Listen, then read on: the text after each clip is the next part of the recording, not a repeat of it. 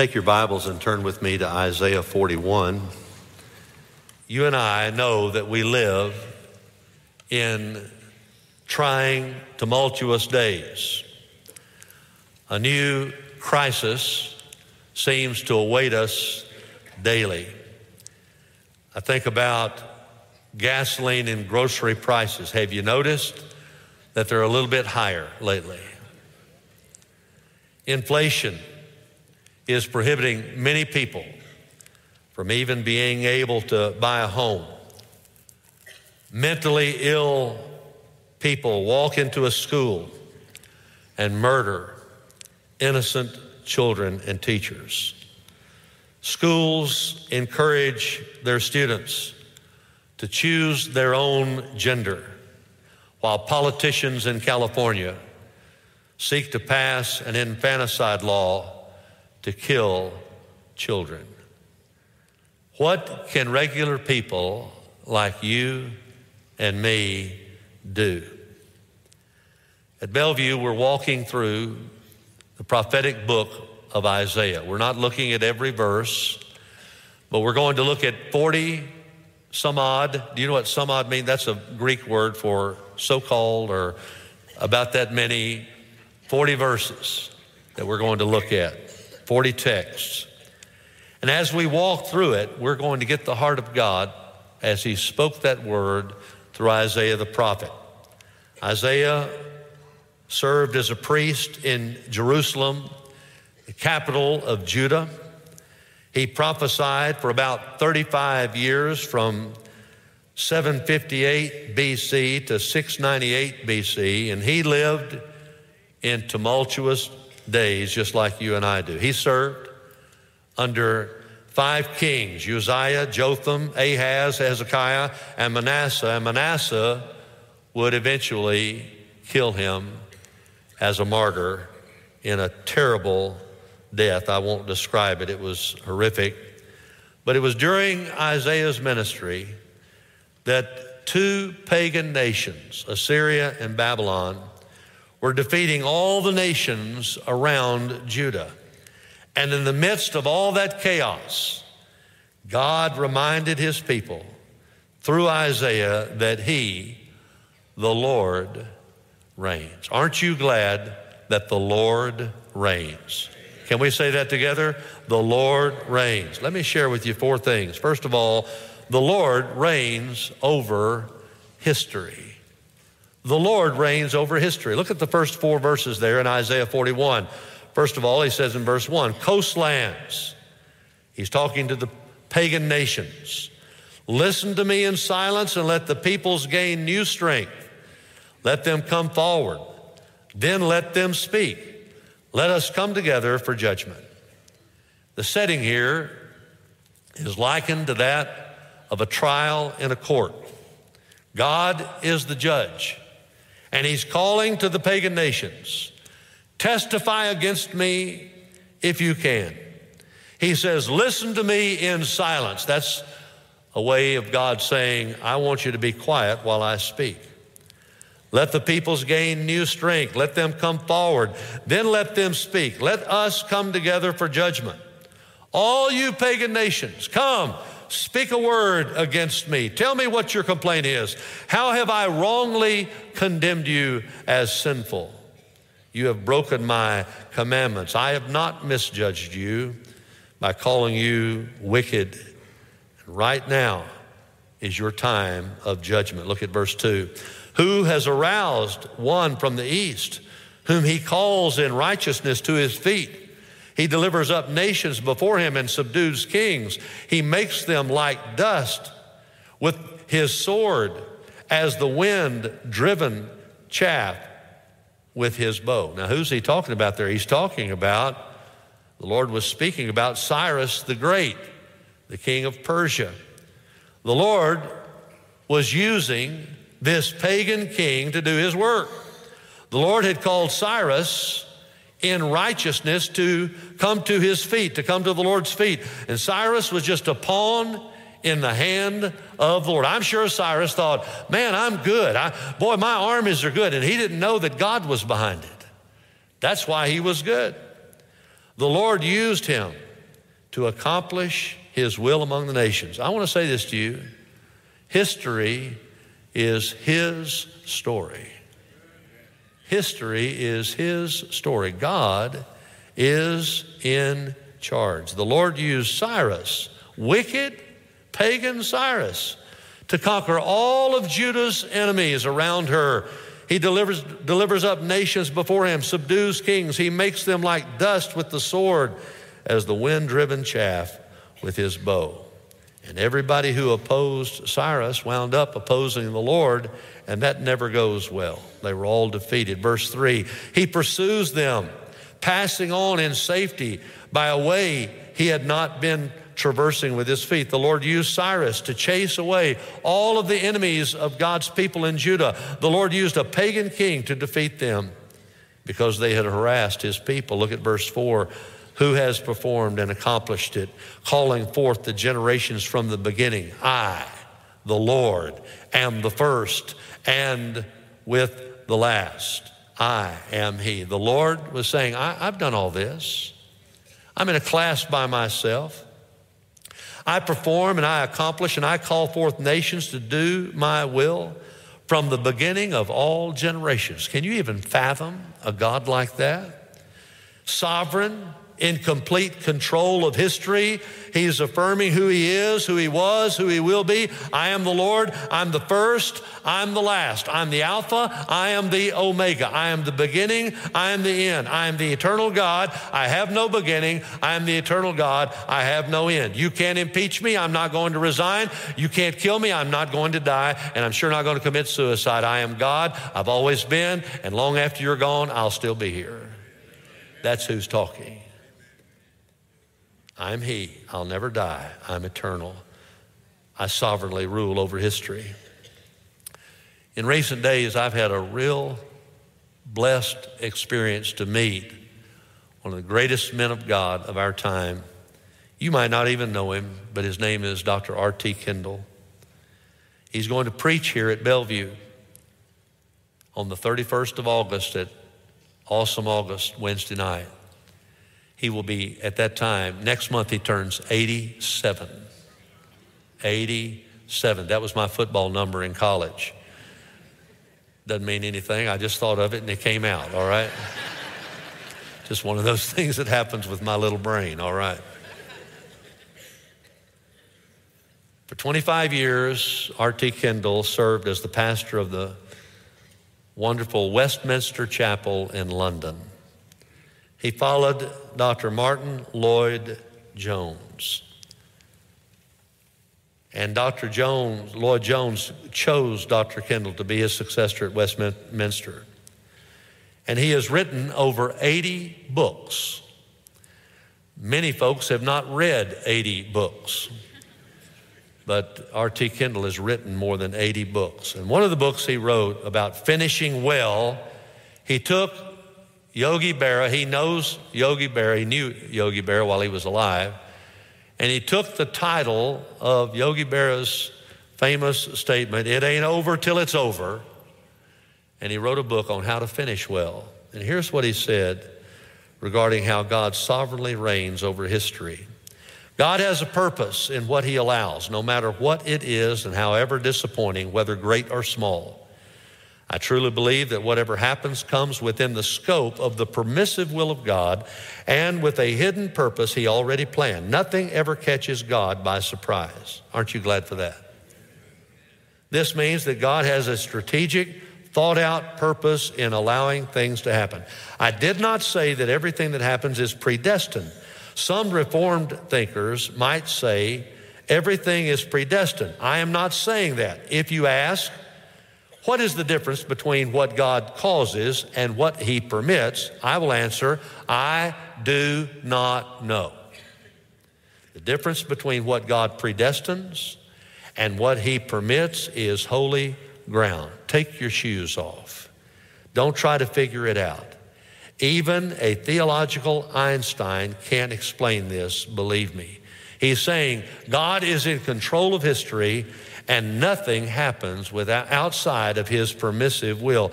Just because God allows something doesn't mean he predestines it. God allows sin, but God certainly doesn't predestine sin. We know that. He's not the author of sin, but he does sovereignly reign over everything, including sin. And aren't you glad that in the end, God will get all the glory and all the victory? We don't understand these things. We can't understand God. But we do know that he is in charge, and we do know that Romans 8:28 is still in the Bible. Could we read that off the screen? Read it with me, please. And we know that God causes all things to work together for good to those who love God, to those who are called according to his purpose. Everything that happens is going to work for good in the end. Our sovereign Lord reigns over history. He's sovereign and he's Lord. He's the eternal God. Isaiah 44 verse 6, thus says the Lord, the King of Israel and his Redeemer, the Lord of hosts, I am the first, I am the last. There is no God besides me. Revelation 1:8, I am the Alpha and the Omega, says the Lord God, who is, who was, who is to come. I am the Almighty. And the Bible ends, almost the last verse of the Bible is Revelation 22 verse 13. I am the Alpha and the Omega, the first and the last, the beginning and the end. No one has always existed except the Lord. Everything that happens is not predestined, but God does reign over history. Secondly, the Lord reigns over idolatry. Worshiping anyone or anything that we place above God. That's idolatry. Look at verse 5. The coastlands have seen and are afraid. The ends of the earth tremble. They have drawn near. They have come. The coastlands and the ends of the earth are again referring to pagan nations other than the nation of Judah. He said, they have seen, they are afraid. They feared the sovereign Lord who was reigning over the people of God in Judah. Verse 6, each one helps his neighbor, and says to his brother, be strong. They know that God is powerful, and they know that he is going to come against them, and they know that they're going to have to stick together, but they don't know that they don't have a chance of defeating the Lord. By opposing the Lord and his people, they sealed their fate. Look at verse 7. So the craftsman encourages the smelter, and he who smooths the metal with the hammer encourages him and beats the anvil, saying of the soldering, it's good. And he fastens it with nails, and then Isaiah includes, so that it will not totter. All those pagans trusted their idols, and they said, our idols whom we have made are going to defeat the Lord and his people. But Isaiah tells us just how weak those idols and pagan gods are. Those so-called gods were created by man, by smeltering and smoothing and hammering gold, silver, bronze, stone, and wood. And Isaiah made fun of him and said that those so-called idols are so powerful, they have to nail them down or they will fall over. Not much of a God.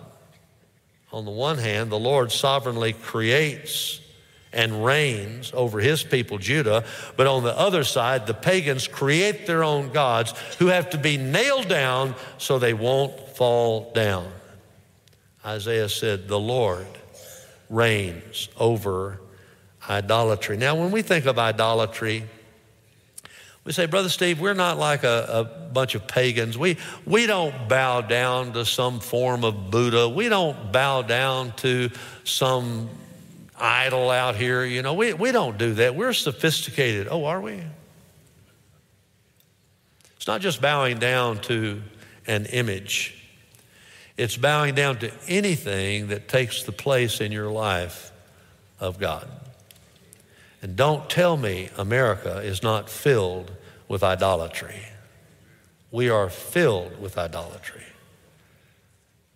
Dare I say it? What about sports? What about sports? People watch in person, on television, online, football. I love to watch football. Basketball, baseball, tennis, golf. They spend hours, multiple hours and multiple thousands of dollars to watch these games. And many times they allow their children to participate in sports that take place on the Lord's Day. And they get involved in things that take them away from the will of God and from the church of the Lord Jesus Christ. Is that not in some way a form of idolatry? Anything that replaces the Lord in your life? Well, as long as I'm down in this hole, let's go a little deeper. What about electronic devices? Computers, iPads, cell phones. Constant texting. And getting mad if somebody doesn't return your text within 5 minutes. Calling people, emailing people, scrolling the internet, checking your calendar. The next time you go out to eat, look around the restaurant and see how many people are staring into their phones while people are all around them. Ignoring those people to look at their apparatus. We were in Florida last week, and I'm telling you, on the beach, here's what it looked like. They may get tan on their legs, but they're not going to get tan on their face unless it's reflected off of their phone, I'll tell you that.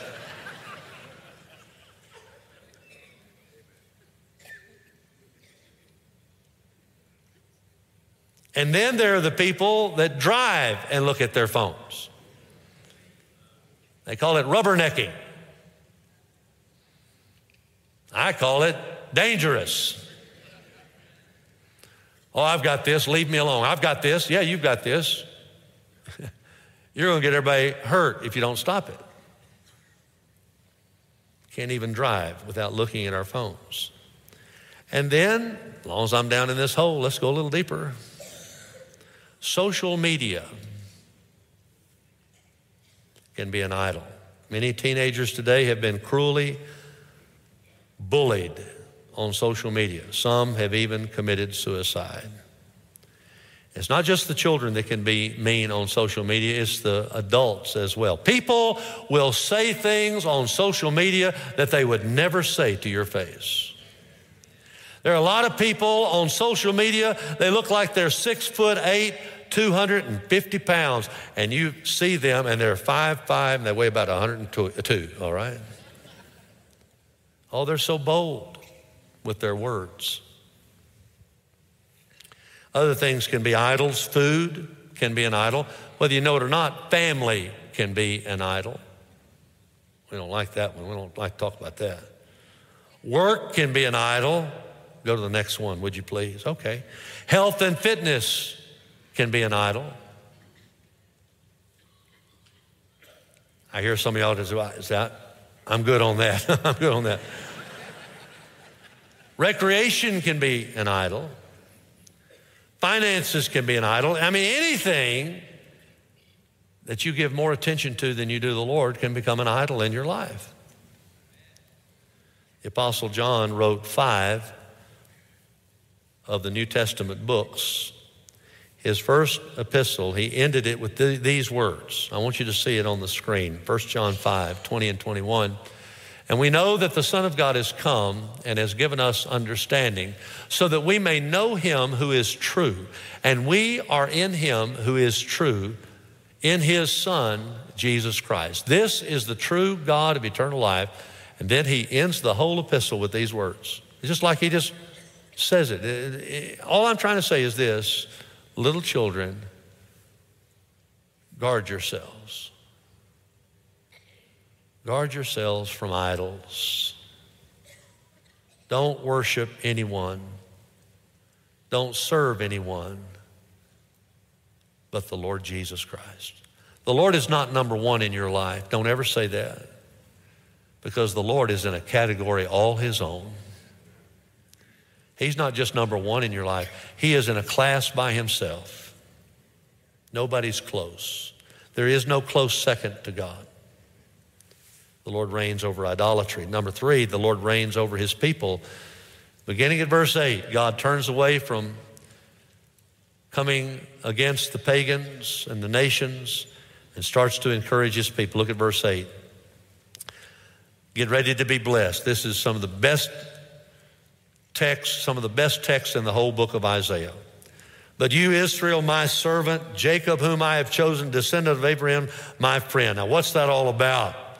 The Lord is the one who changed Jacob's name to Israel. Jacob was the grandson of Abraham.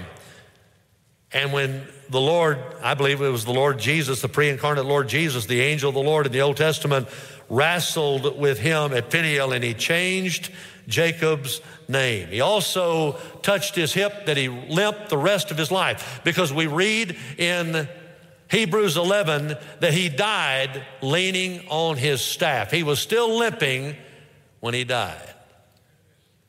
Some of y'all say, I want the Lord to touch me. You better watch out what you ask for. He may give you a Jacob's limp.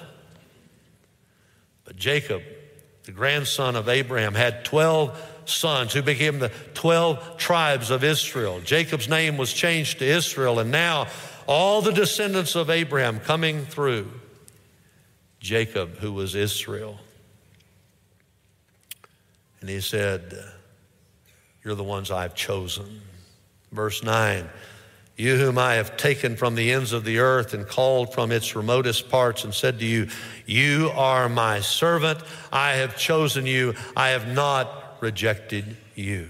If you're a child of God, God has chosen you, and he has not rejected you in Christ Jesus. He has not rejected you. He has chosen you. And then look at verse 10. I'm telling you, this is one of the most amazing verses in the whole Bible.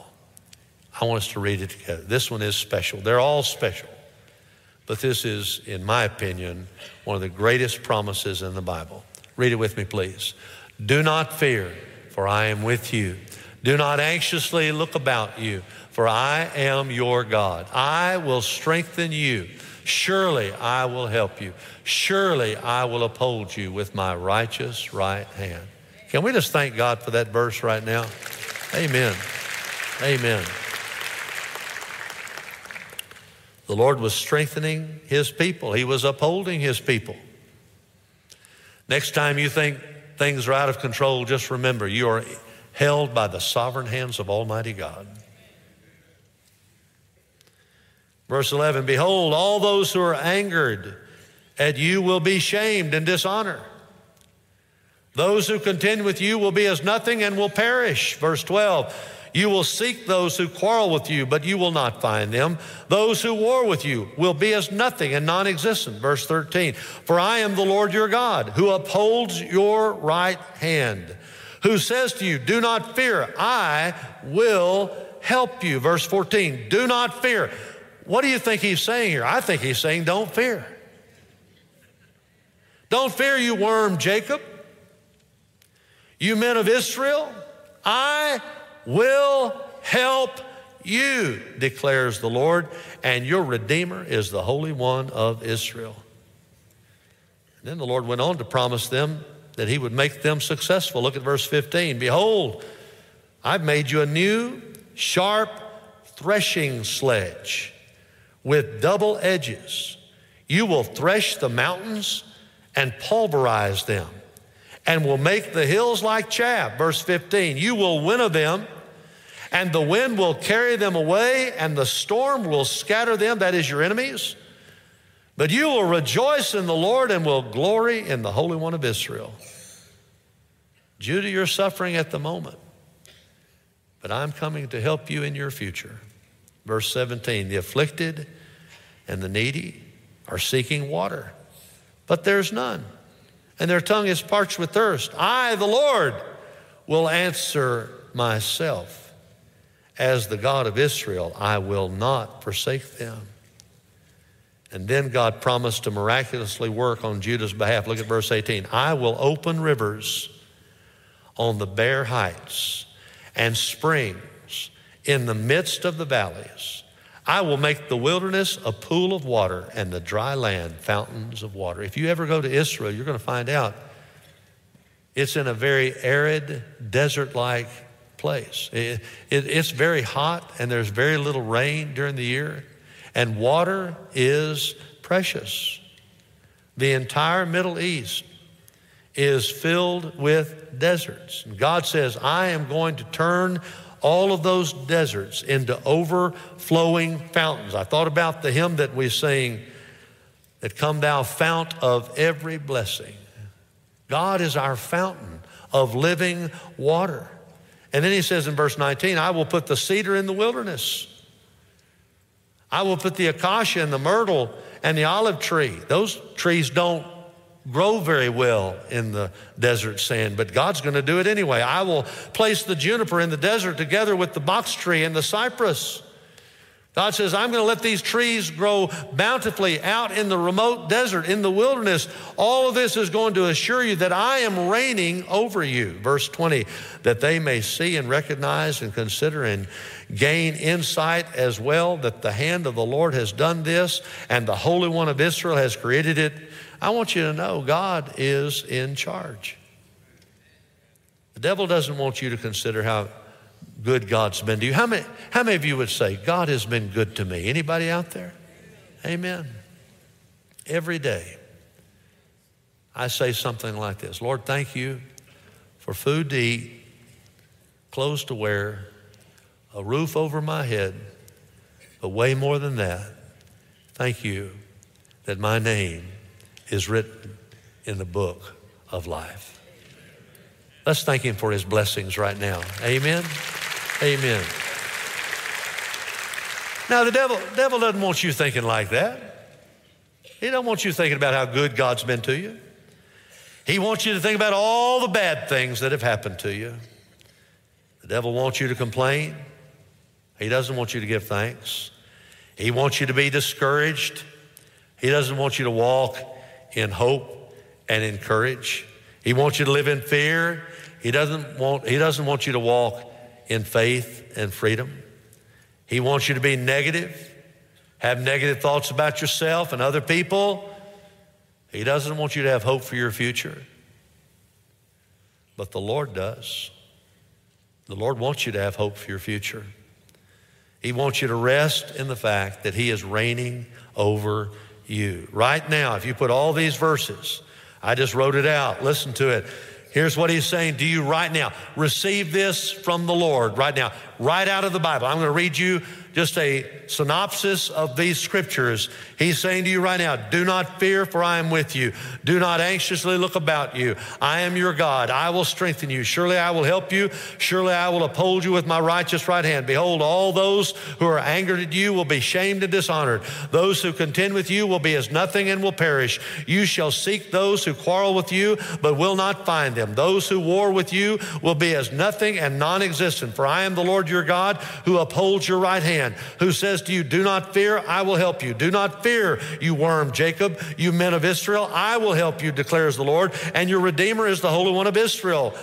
Behold, I have made you a new sharp threshing sledge with double edges. You will rejoice in the Lord. You will glory in the Holy One of Israel. I, the Lord, will answer them myself. I will not forsake them. I will open rivers on the bare heights and springs in the midst of the valleys. I will make the wilderness a pool of water and the dry land fountains of water. I'll put the cedar in the wilderness, the acacia and the myrtle and the olive tree. I will place the juniper in the desert together with the box tree and the cypress, and that they may see and recognize and consider and gain insight as well, that the hand of the Lord has done this and the Holy One of Israel has created it. Praise the living God.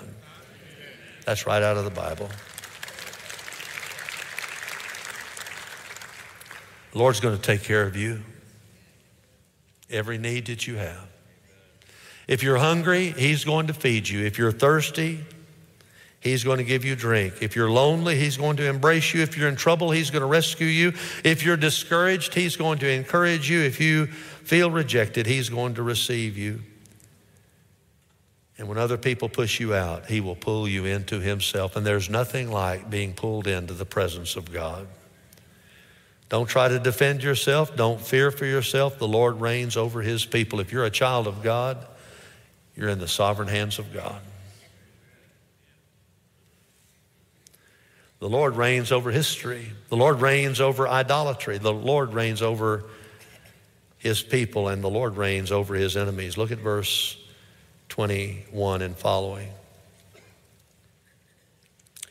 Present your case. He's talking now to the pagans again. The Lord says, bring forward your strong arguments. The King of Jacob says, verse 22, let them bring forth and declare to us what is going to take place. As for the former events, declare what they were, that we may consider them and know their outcome, or announce us what is coming. He said, if you're so wise, you wicked people, tell the future. Tell me what's going to happen in the days to come. Declare, verse 23, the things that are going to come afterward, that we may know that you are gods. Indeed, do good or evil. Do something, he's saying, that we may anxiously look about us and fear together. Then he began to mock and malign their idols in verse 24. Behold, you are of no account, and your work amounts to nothing. He who chooses you is an abomination. He's talking to the idols. I've aroused one from the north. That's the Assyrians, Cyrus. And he has come from the rising of the sun. He will call on my name. He will come upon rulers as upon mortar, even as the potter treads clay. Who has declared this from the beginning, that we might know, or from former times that we might say he is right? Surely there was no one who declared. Surely there was no one who proclaimed. Surely there was no one who heard these words except God. Formerly I said to Zion, behold, here they are. And to Jerusalem, I will give a messenger of good news. But when I look, there's no one. There's no counselor among them who, if I ask, can give an answer. Behold, all of them are false. Their works are worthless. Their molten images are wind and emptiness. The Lord said, I'm Lord over history. I'm Lord over idolatry. I'm Lord over my people. And I'm even Lord over my enemies. My enemies. I'm Lord over people who come against my people. I'm Lord over people who come against my word. I'm Lord over people who walk with the devil instead of with me. You know, they're enemies of Jesus Christ. Did you know that? Paul said in Philippians 3:18 and 19, for many walk, not just a few, but many walk, of whom I have often told you, and now tell you even weeping, that they are enemies of the cross of Christ, whose end is destruction, whose God is their appetite, and whose glory is in their shame, who set their minds not on heavenly things, but on earthly things. But even though enemies will oppose God, and even though enemies will oppose God's people, because Jesus died on the cross, shed his blood for our sins, and rose from the dead that we might have eternal life, the Lord reigns and rules even over his enemies. I said it at the beginning of the service. I'll say it again. We live in tumultuous days. We are divided, we are depraved, and we are living in a disobedient, divided, depraved world. But here's one thing you can bank on. The Lord God reigns. The Lord God reigns.